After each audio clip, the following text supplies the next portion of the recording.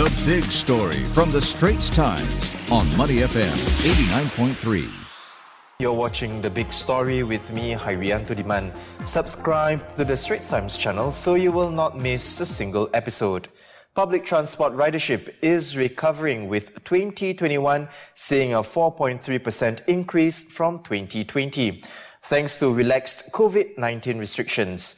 Buses had a bigger improvement, ridership rising by 4.5% to more than 3 million, while MRT and LRT rides were up by 4.1%. This upward trend seems to be continuing. In January 2022, bus and rail rides had a 10% jump from last year's average.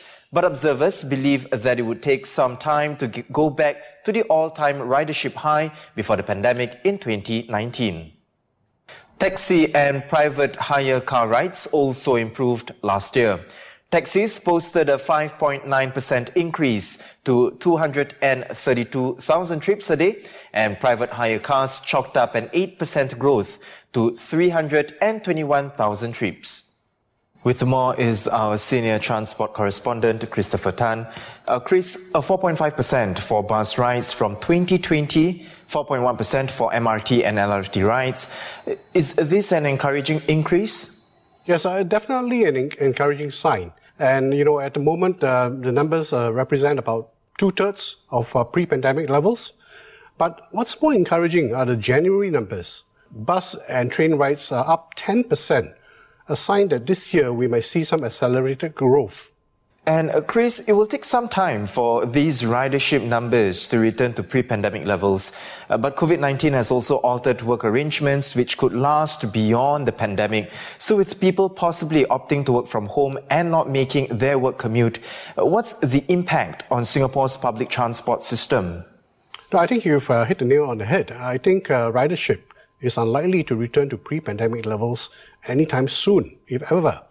With hybrid work arrangements and unknowns like maybe another virus variant, there's a lot of uncertainty. The short answer, in my opinion, would be that PT, public transport, will be underused, as you said.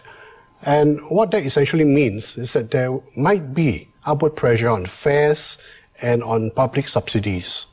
That cannot be helped. I think that would be the new normal. But having said that, I don't think ridership numbers need to go back to the peak that was 2019, just before the pandemic arrived.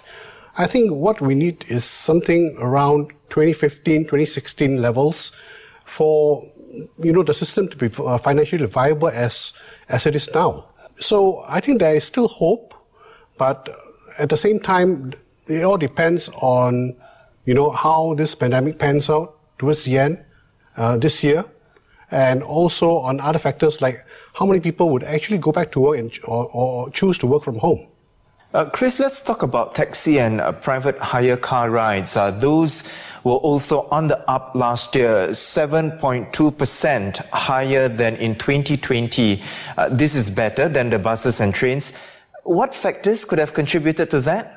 Well, I think last year, the economy was still pretty much locked down, for a better word. I think people at large still have not gone back to work last year. But it looks like they had made more discretionary trips. And these trips would normally be by taxis or private hire. And for buses and trains, they did not grow as much because people did not get back to work. The picture is quite different in January, though. If you look at January numbers last month, public transport ridership had actually grown by 10%. So, as we said earlier, that points to a accelerated recovery this year. But for cabs and private hire, the growth was not as high in January. Perhaps, in January, the government had actually indicated that half of those who were working from home could return to work.